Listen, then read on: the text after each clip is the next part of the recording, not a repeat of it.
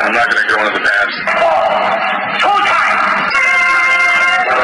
Here on a Wednesday, the day before Thanksgiving, as everybody's getting ready for their holiday. Obviously, another example where you're going to get a ton of rhetorics where people say, hey, everybody, happy Thanksgiving. And you'll always hear the stuff where people talk about how hard they work. Oh, man, I got to cook all this food for all these people, as if it's such a big chore. And then, I got to pick up these people from the airport, as if they're so inconvenienced when they're talking about holidays. And, my thought behind that is pretty simple. It's either one of two things. Either you do it and you appreciate those that are around you, and you appreciate your family and you're glad to see them, or just be honest and say that you're not. Say that your relatives are a hindrance or they're getting in your way of what it is that you're trying to do. But don't play both sides of it. Don't play where, I'm so thankful for my relatives, but man, it sucks having to pick them up for the airport. It sucks having to prepare so much food. My little minor non-sports rant of the day, and that's completed. But, in Major League Baseball, you got the teams pretty much filling out their 40-man rosters to protect themselves with the upcoming Rule 5 draft. And, of course, the Rule 5 draft is held every year at the baseball winter meetings, really on the last day. And in some cases, it's significant because you see some players that are plucked off of other major league teams. And in order to be eligible for the Rule 5 draft, you got to be off of or not on a particular 40-man roster. You have to have 3 years or more of experience playing in the minor leagues. So a team has a decision to make after 3 full seasons.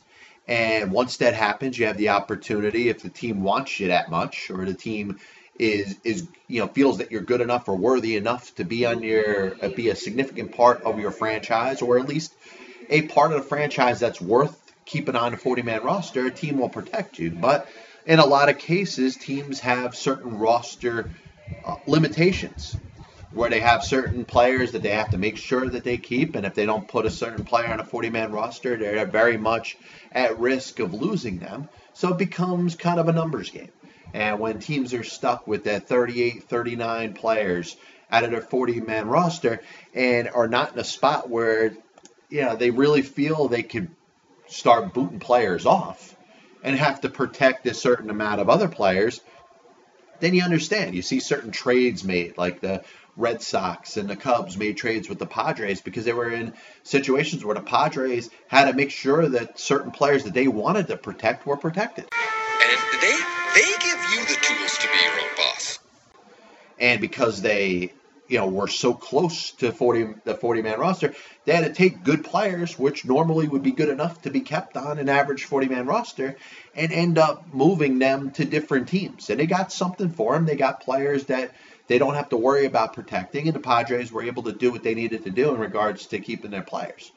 Now, one of the things that stood out, and I'll start with the Padres because I thought there were 3 specific moves that were made that normally, if it wasn't for a crowded roster and a 40-man roster situation and the ability to protect players from being taken by other teams in a Rule 5 draft, you would see good players, which they are in these cases, that would normally stay on a 40-man roster. Now, one of the breakout stories, at least in the first half of last year, was the San Diego Padres third baseman Christian Villanueva.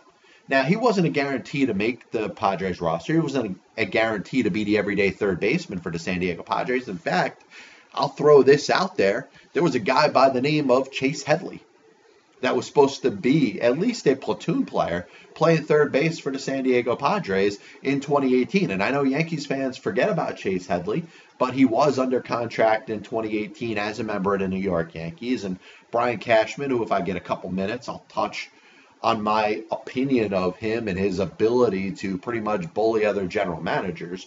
Maybe we'll touch on that a little later, but, listen, we could devote a whole show to that. But he obviously pawned Chase Headley on the San Diego Padres, and not only did Chase Headley nowhere near the player he was when he signed that 4-year contract with the New York Yankees, but it's amazing how little he was able to contribute to a San Diego team where he had pretty much the best success of his career. He was very good with the San Diego Padres, and that was pretty much the prime of his career. He was an all-star there, and that kind of over time got him the notoriety to trade to the Yankees, the 4-year contract that he ended up signing with them, and that was all because of what he did with the San Diego Padres. Now, this time around, nothing much to offer. Padres don't have a third baseman. Christian Villanueva ends up stepping in, and he was good. He hit 20 home runs. He had a very good first half. The majority of his home runs he hit in the first half, but is pretty much judged as this typical 2017-2018 Major League player. A guy who is going to elevate the ball. He's going to hit the ball in the air. He may try to do it 4 times a game with the hope that one of them is going to go out of the ballpark. And if one of them does, that means he had a good day. If he could get one to go off the wall or maybe a line drive that gets past an outfielder or something, it's a good day for him. There's no singles. Maybe not necessarily looking for the walk, which is even a change over what a lot of people will tell you that the game is about right now. And we could have that conversation about how the game's changed. But I think there's disputes in how much the game has changed. You can talk about the overemphasis on getting on base and the on-base percentage and stuff like that, but you're seeing the game even progress further than that. And it's going to a point where people and players and coaches, that the coaching is in about elevating the ball. Elevate the ball 4 times. Make sure that you get your big swings and hope to hit a home run. And Christian Villanueva was a pretty good example of that. But looking back at his numbers last year, certainly not a player that was worth being DFA'd. And, of course, he gets DFA'd and immediately his contract gets sold to the Hanshin Tigers in the Japanese league. So it wasn't necessarily, hey, we're going to cut bait with you. But it's a good example. A bigger example is C.J. Cron, designated hitter, part-time first baseman for the Tampa Bay Rays. The Tampa Bay Rays, one of the biggest surprises in baseball last year by winning 90 games. You look at that roster up and down, and there really was no business with that team winning 90 games like they did. Now, some players stepped up, and one of them that did was a key contributor to the success of the Tampa Bay Rays was C.J. Cron. And he comes in there for 1 year, hits his 30 home runs, and as the Tampa Bay Rays are looking to fortify their 40-man roster as they're getting ready for free agency, they DFA C.J. Cron, which is pretty similar to what they did last year to another player that had a very good year for them in Corey Dickerson. Corey Dickerson, they DFA'd, they ended up trading him to the Pirates. Maybe they were able to find something similar with Cron. Maybe they, with taking him off the roster, having him be out there for the next 10 days where they could trade, release, or try to designate him off the roster, which are pretty much impossible. And you would expect some team to claim him. A team maybe with a little more 40-man roster space. Certainly not a player you're going to stash. But I think is a player that's worthy of being on a major league roster. And I thought about this before because my take normally would be, and it was last year when it came to Corey Dickerson, and would normally be when it came to C.J. Cron. You would expect to hear me bitch and complain and say the Tampa Bay Rays don't deserve anything good because of what they do to their players. They don't seem to reward any of their good players. They often trade their stars or their up-and-coming stars to get younger players and come through the system. Part of it, of course, is their lack of financial ability to support their players. They don't have the ability to have a high payroll. They don't have the ability to retain their own players. So they try from a small market standpoint to do everything that they need to do to make sure they got continuous talent fluctuating in their system and coming up to the major league level and helping them year in and year out to make up for the veteran players they're going to have to jettison out because they are unable to afford to pay them. So that part of it I get. And if you look at the past success of the Tampa Bay Rays, the fact that they won 90 games last year when they had no business winning 90 games last year, kind of makes it a hard argument to go up against what it is that they're doing. When they take their big 30 home run hitter and decide to DFA him and say that he's got no use on their team, they're either going to trade him or just going to release him outright, which they may very well do here. They may not be able to find a taker. There may not be an American League team that's willing to commit the designated hitter spot in their lineup day in and day out, or the majority of the time, or maybe as a right-handed component in a platoon, maybe playing some first base, playing some designated hitter. If a team's not willing to commit that to a guy like Cron, he may end up getting outright released and added to the free agent market. And if he gets added to the free agent market, I don't think it's necessarily bad news for him. I do think, at least immediately, at least within the next couple months or so, I think there's a lot that other teams are going to decide to fortify with their roster before they're willing to make a call on CJ Cron. And one thing that I won't rule out, and I'll say it's a distinct possibility, and this may be thinking maybe a little too much outside of the box right now, maybe the Tampa Bay Rays bring him back if he's not signed by the end of December and the early part of January. Maybe they're looking to fortify their roster, looking at a couple different options that they have. Maybe they want to address their bullpen. Maybe they want to look for some lower market value type of items and players to add to their lineup. But maybe if this player isn't signed by December or the early part of January, he comes back in maybe on a minor league deal, maybe on a low base salary. Remember, he's owed or expected to be owed a certain amount of money in arbitration. So, the Rays are doing everything they can to hold back on money.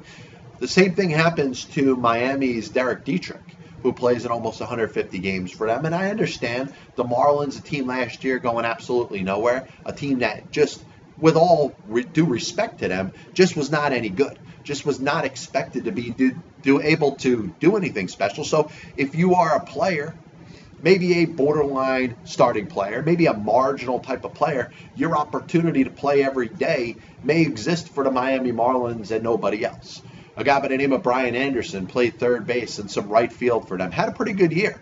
Got some consideration when it came to the Rookie of the Year award, but of course, if you look at the likes of a Ronald Acuna and a Juan Soto and a Walker Buehler, he certainly wasn't up on that level, but had a very good year for the Miami Marlins. And the thing you could say about him is if he was playing for another major league team or the majority of other major league teams, would he really have gotten a chance to play in 150 plus games and be an everyday major league player?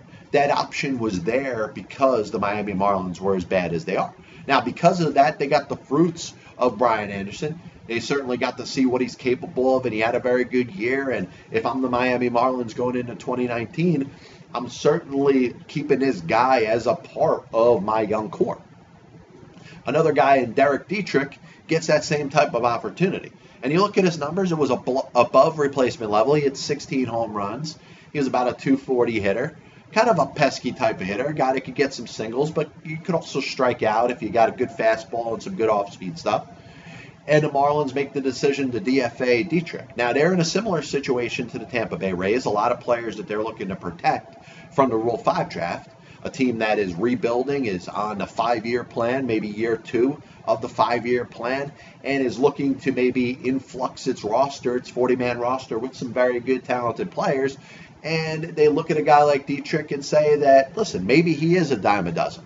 Maybe he is a major league player, but maybe there's also a way that we can duplicate his performance. Now, a guy that played in 140 plus games, pretty similar to CJ Cron, pretty similar to what Christian Villanueva would have done had he not gotten hurt in the second half of the year. You're looking at 3 distinct players that are in a position where, they're almost free agents right now. And one of them in Villanueva is going to play in Japan because apparently there's not enough roster spots in Major League Baseball for him. Dietrich, maybe a free agent, maybe he gets traded. Cron, probably the most likely of the 3 to be traded and remain on a 40-man roster. But it shows where Major League Baseball is in 2018. I think there is a little bit of an over-obsession with players that just happen to be under the age of 22. Now, we're seeing an influx when it comes up to the major leagues. You're looking at, the Sotos, the Acuñas, the Ozzie Albies, players like that are coming up to the major leagues. Vlad Guerrero Jr., Fernando Tatis Jr., a series of very good young major league players who, if you're a young fan, certainly you're excited to see. You're looking at the next generation of good young major league players that may be the stars of the future. But teams, I believe, are taking this a little too far. I think they're believing too much in the fact that it's just going to be that simple, that you bring in a group of 20, 21, 22-year-old young players, flood my 40-man roster with it and give up on players that may be a little bit older, maybe a little, I don't know, not very well accomplished in their major league career to this point. And those players have absolutely no value. I look at a guy like Chris Carter, 3 years ago, leads the National League in home runs with 41, doesn't really have a job the next season. And you're seeing it happen very often with a lot of decent major league players. Now, the thought when you ask executives, when you ask people associated with the game of why this is happening, it has a lot more to do with the thought that that production can be duplicated.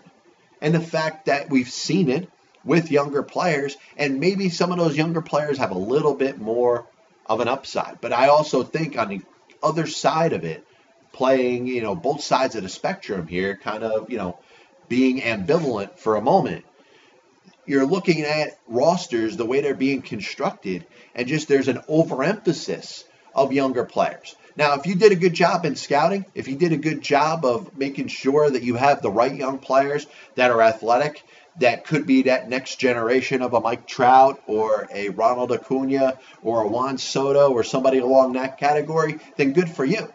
But if you're just flooding your roster with players that happen to be in the lower part of their 20s just because you think you're going to have a little bit more of a shot to see what they can do, I think you're setting yourself a little bit short. And maybe you're a couple pennies successful, but over time you're going to be a dollar foolish. Now the question, of course, is always each individual team, what is their plan for this year? You got the tanking that's going on in Major League Baseball, which it's, if one team's doing it, it's too much. But on every given year now, you're going to see 2-3 teams saying, hey, we're probably going to tank this year. All the young executives that are coming from big-time schools, but not big-time schools with the study of baseball, the big-time schools because of their study of numbers and sabermetrics and analytics.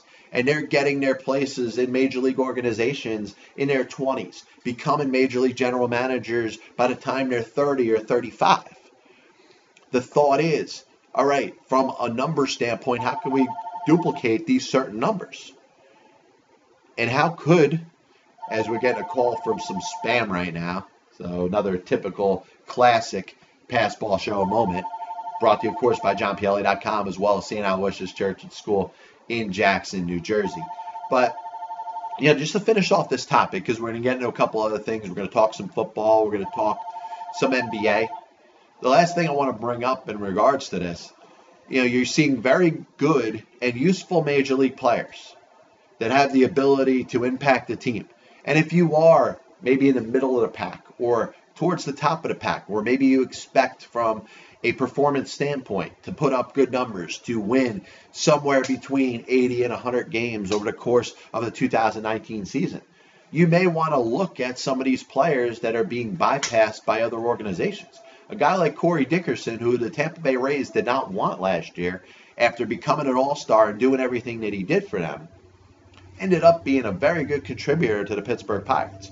And the Pittsburgh Pirates, when they were still in a pennant race in the month of August and the early part of September, could give a lot of that credit to Corey Dickerson, and a guy that, in all honesty, the Pirates didn't have to give up too much to get. So maybe in the day and age that we live in, where there's all this emphasis on making sure that players that are on rebuilding teams are all young, if you're looking to maybe get that advantage, there might be a different part of the free agent market that you could study and maybe pick a decent player or two off of. And I'm not saying C.J. Cron is going to be a difference maker, but if you have a certain situation where you're in the American League, you got a DH first base spot, or maybe you have a pretty good left-hand hitter, or maybe you sign a guy like a Logan Morrison or a Lucas Duda as a complementary player to a C.J. Cron, I think you could put up between 30 and 40 home runs between the two of them.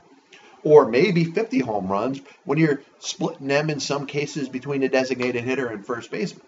So, you look about 10 years ago, it was expected that teams were willing to do stuff like this. They've gotten away from it. They the Tampa Bay Rays of the world winning 90 games last year. And once again, I'm going to be a little bit bearish when it comes to my expectations of the Tampa Bay Rays for next year, but they continue to prove me wrong year in and year out. So I got to, at some point, whether it's now or whether it's in a little bit, start to trust them and their ability to do the things that they're doing, because they won 90 games last year with a roster that was garbage, with a roster that did not, at least from an on-paper standpoint, look like a Major League Baseball team. Now, you could have said when the season started that there were probably good AAA teams that could have competed with the roster the way it was constructed for the Tampa Bay Rays. And you know what? People don't want to talk about that because in the end, you're judged by how many games that you win. You're not judged by the construction of your roster and the way it looks. If you win 90 games, you're as good as any team that's ever won 90 games in the history of Major League Baseball.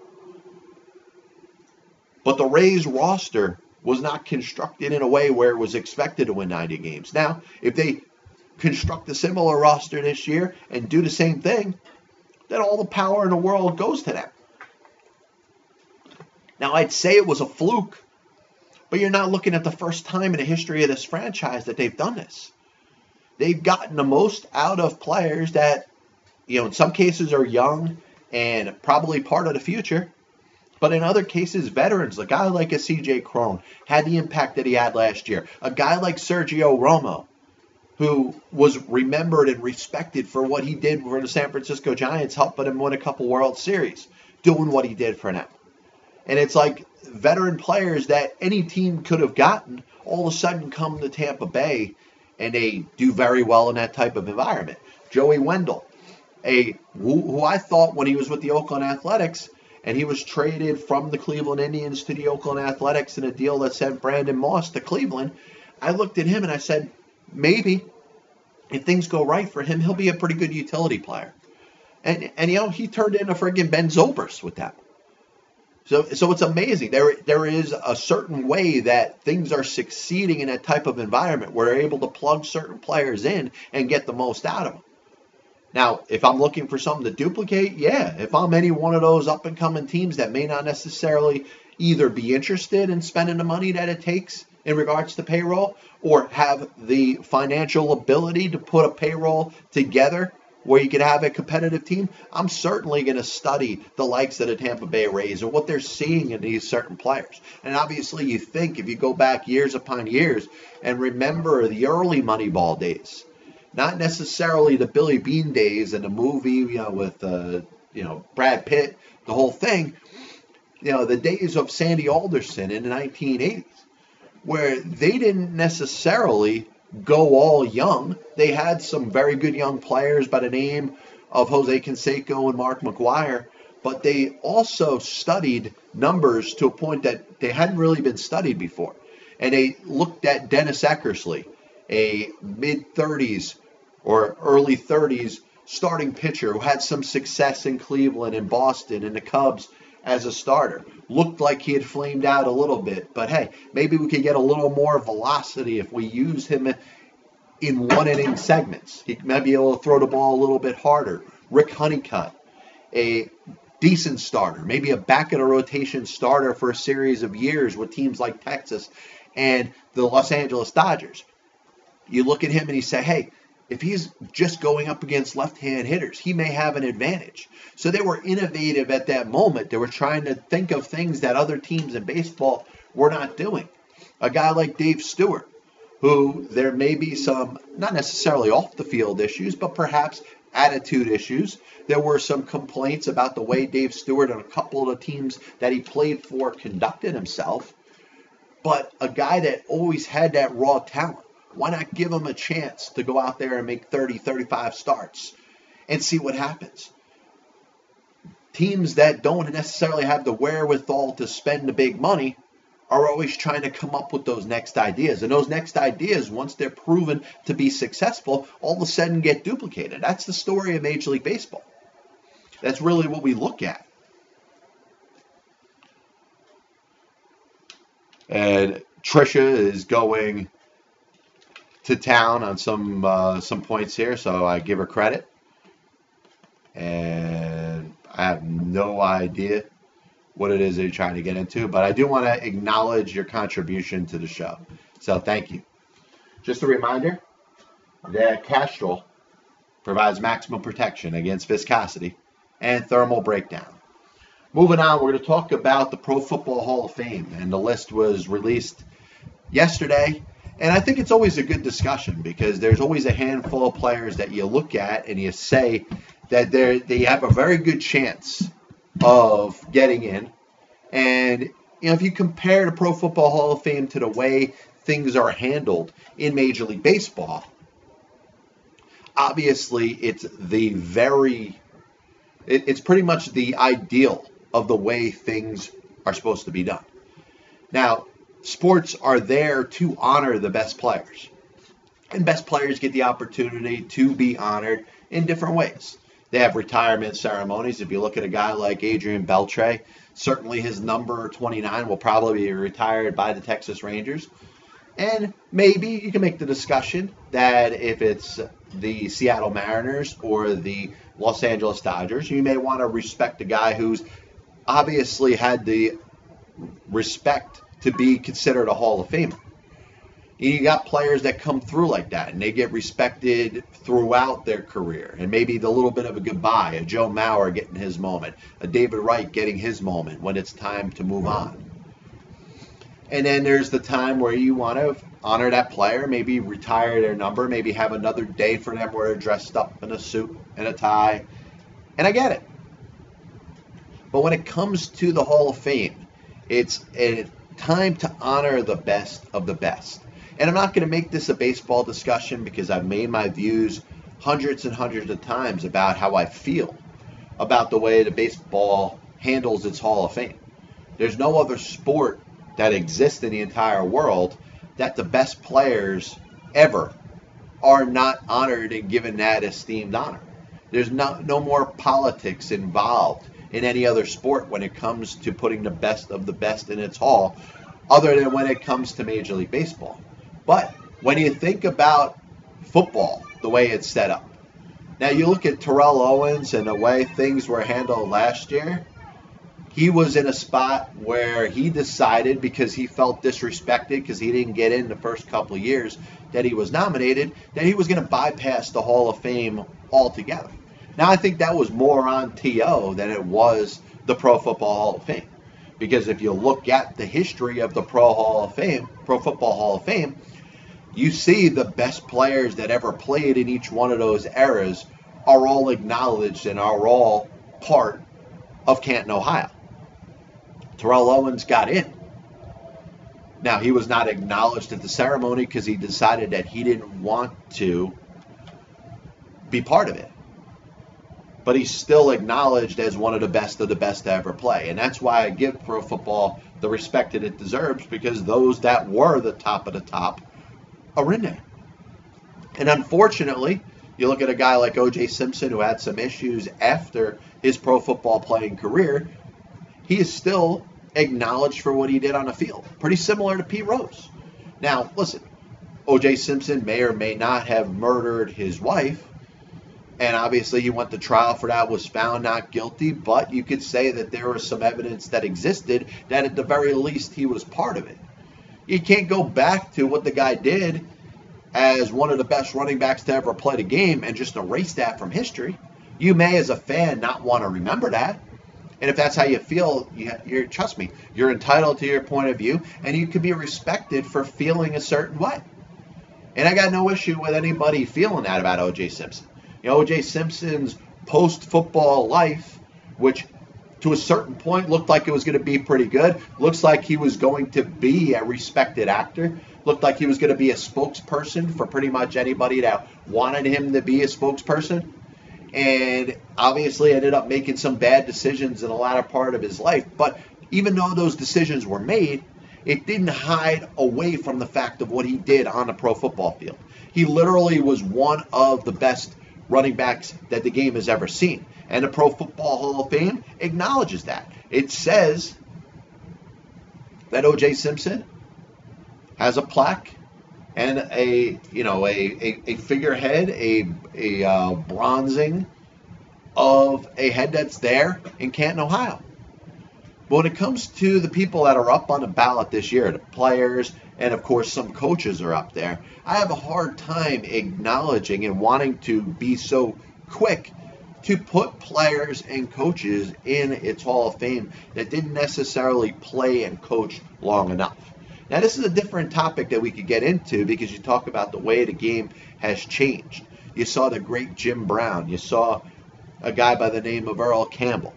You've seen some of the best to ever play the game to do it in short time frames and be smart enough to know when to get out. Of course, you got the CTE.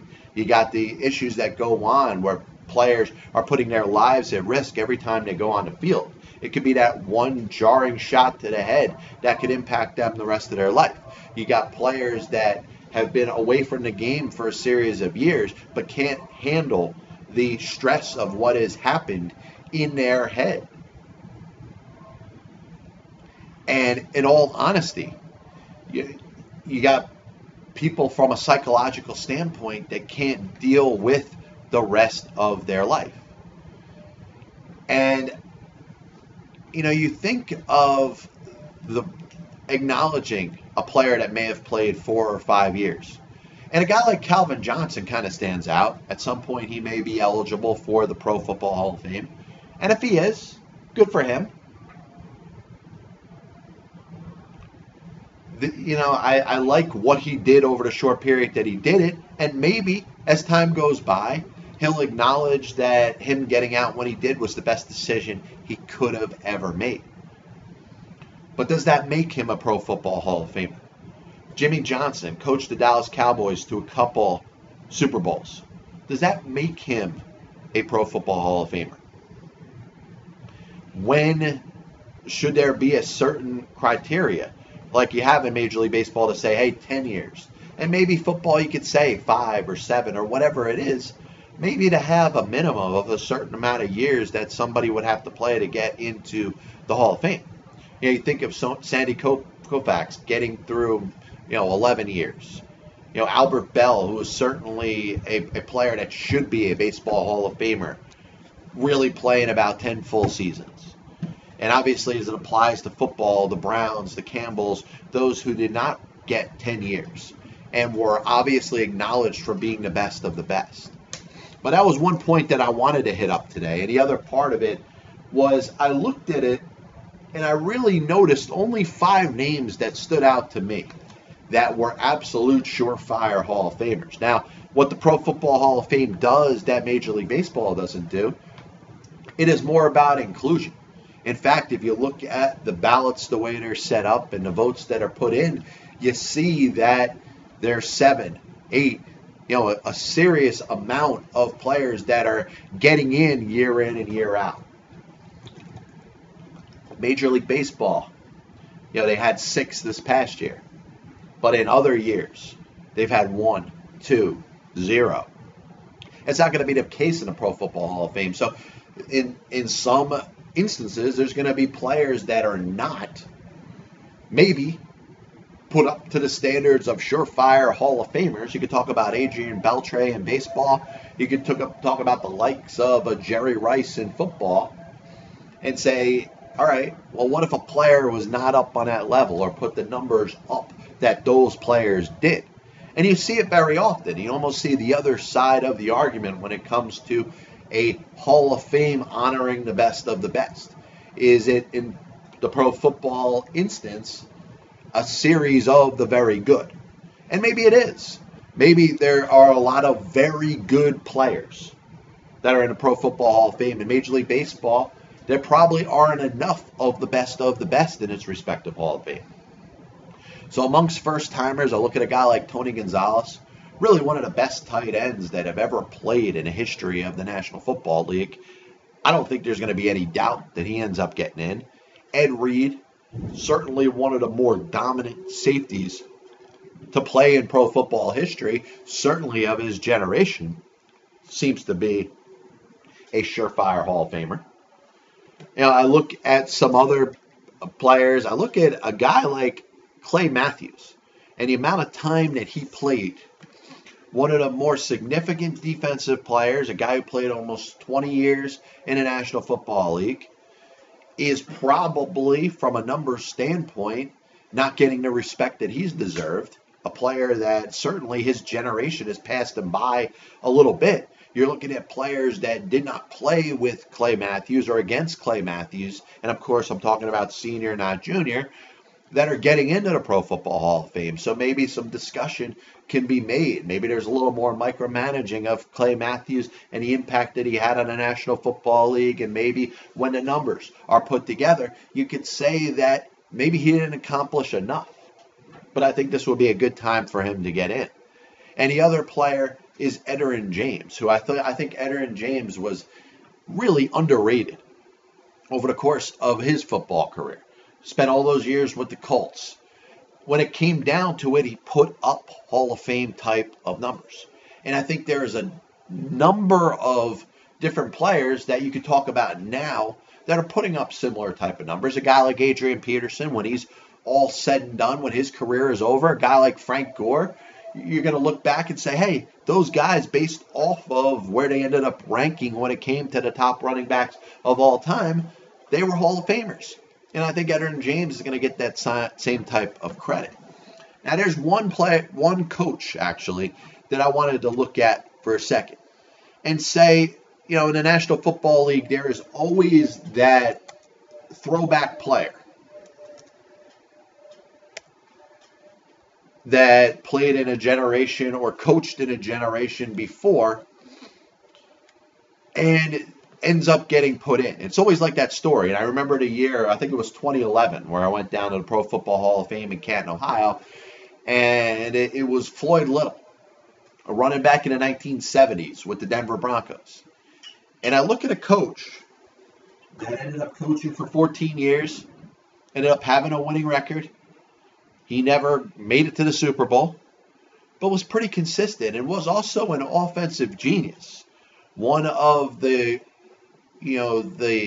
way his offense is set up, for many, many years, other teams tried to duplicate it, and that's Don Coryell. And of course, Don passed away in 2010 at the age of, I think it was 84, but was a coach in the National Football League for the St. Louis Cardinals and the San Diego Chargers for a long period of time. And obviously his offenses were given a lot of respect and credit and duplicated over the series of years that have come.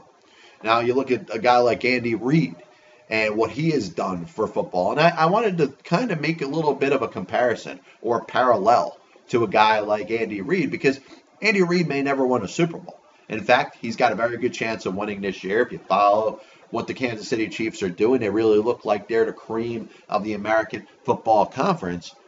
But if Andy Reid never won a Super Bowl, would he be on the borderline of being a Hall of Fame coach?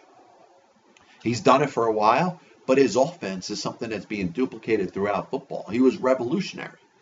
You could say that he was amongst the lines of an innovator. And I think Don Coryell was, in comparison to what you may say down the road about Andy Reid if he never won a Super Bowl. Is there a coach that spent enough time in the league that came up with ideas and used things that are duplicated many times, and because of that, that makes him an innovator, that makes him a person that if it wasn't for what he did, perhaps, maybe the game would not be what it is right now. And that's why I think Don Coryell is a Hall of Famer. And I would think even if Andy Reid has a very good chance over the next couple of years with that team he's got in Kansas City. That offense is run the exact way that he wants it. He's got the quarterback, he's got the running back, he's got the receivers, he's got the tight end. He has got the best players that he has ever had to run his offense the way that he has wanted to. So if Andy Reid went out there and won a Super Bowl or two over the next 2 to 5 years, I don't think anybody would be shocked. But if for some reason he does not, if for some reason he doesn't win a Super Bowl with the Kansas City Chiefs, and he ends up retiring in his mid to late 60s, whenever he wants to, whenever he's done coaching, he wants to end up moving on with his life, do you look at Andy Reid as a Hall of Famer? Because if you do, Don Coryell should be in. But even if you don't, there's a very good case we could have this discussion 10 years from now when it comes to Andy Reid. So if I'm putting 5 people in the Hall of Fame based off the 2019 ballot, Tony Gonzalez, Ed Reed, Edgerrin James, Don Coryell, Clay Matthews in that order. I go with 5, but you know how the Pro Football Hall of Fame works. There's probably going to be a couple more that are going to get in. So guys like Steve Atwater, Champ Bailey, Rondé Barber, Tony Baselli, Alan Faneca, John Lynch, Ty Law. They're all players that impacted the game in a certain way.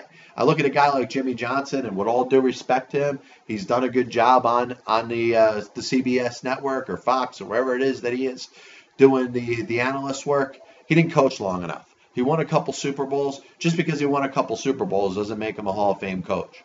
And you know what? If he wanted to be a legendary coach like the guy he took over for in Dallas in Tom Landry, or a guy who down the road he took over for in Miami in Don Shula, he should have coached for a little bit longer, because he didn't stick around long enough to be a Hall of Fame coach.